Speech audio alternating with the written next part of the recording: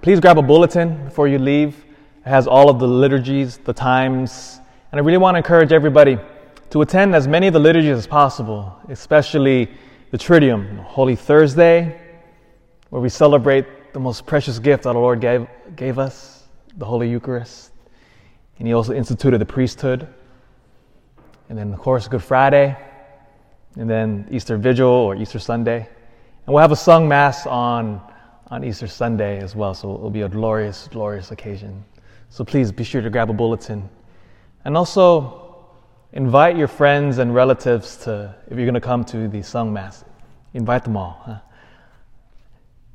It's been a glorious past few days since yesterday and all the Masses this morning. Praise God. The churches were standing room only in here. So it was beautiful. When we say that the Easter and Christmas Catholics are coming, they're still part of the family. And just like any parent in here, when your kids go away and they come home when they're hungry or they have to do their laundry, like, oh, praise God, they're here, right?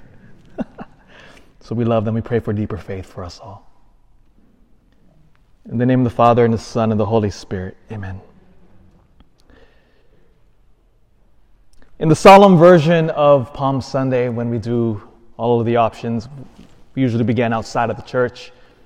We bless the palm branches. And there's a beautiful gospel reading that we read outside. And it's the story of when Jesus triumphantly enters into the city.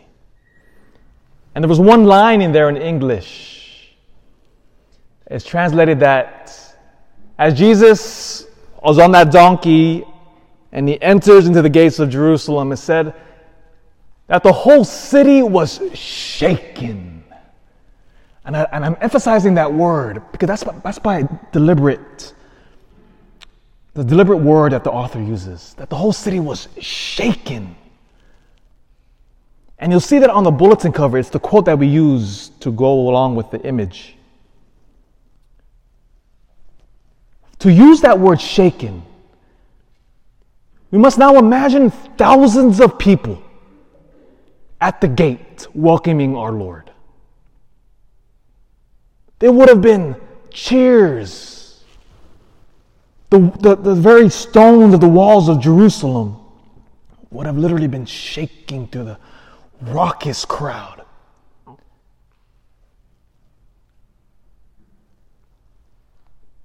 But we all know what's going to happen to that same voice, don't we? We all know that same crowd that was shaking the walls of Jerusalem will take a complete 180 turn. And no longer will they scream out, Hosanna in the highest, but they'll say, crucify him, crucify him, crucify him. If we were there in that crowd outside of that city, and we all know the story, let's say somehow we travel back into time and we go to Jesus. He's sitting on the donkey. And somehow we were able to move through the crowd and we have one little moment with him. And we say to our Lord, Lord, don't go into that city. Don't go. They're about to beat you. The Romans will scourge you. Your own people will spit in your face. They will punch you. They will mock you. They will make you carry a cross. Jesus, don't go into that city.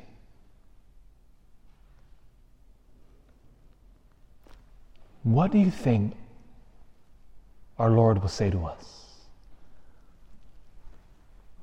I bet you our Lord sitting on the donkey outside of the city walls, the crowd cheering. I bet you Jesus wouldn't even look at us. Rather, his eyes would be set on Jerusalem. And he would say to us, I must go there. I must go. I must go into the city. And I bet you Jesus would even have a little smirk on his face.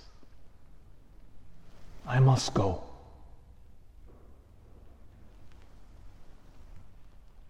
In one of the most famous books of the last 20th century, it was written by a man named Viktor Frankl.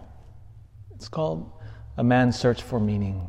I'm sure many of you have read it. It was one of the most popular books, especially when the generation of World War II were coming of age. And Viktor Frankl, in that book, writes about his experience at the Nazi concentration camps. And as we all know, that was dark. The Nazis were demonic. And Viktor Frankl said he noticed one characteristic which separated the two groups that lived, that went through the concentration camps and survived, and the other group that didn't.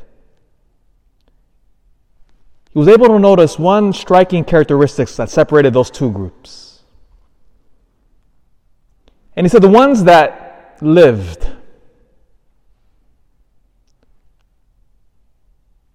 understood why.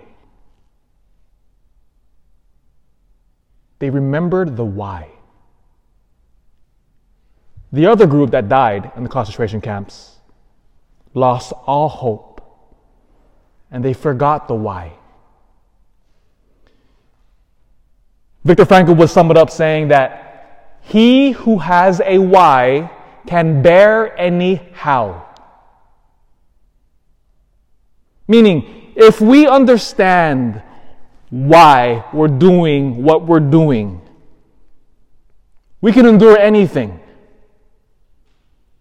He who has and knows their why can endure anything that the world can throw at us.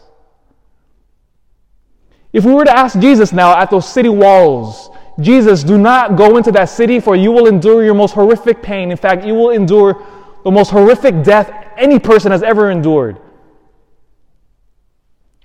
Jesus doesn't care about that. He doesn't care how many times the Romans were going to whip him. He doesn't care how many spits he's going to endure in his face. He doesn't care that they're going to strip him naked. He doesn't care of how many nails will go into his hands. He doesn't care about that. Because our precious Lord knows the why.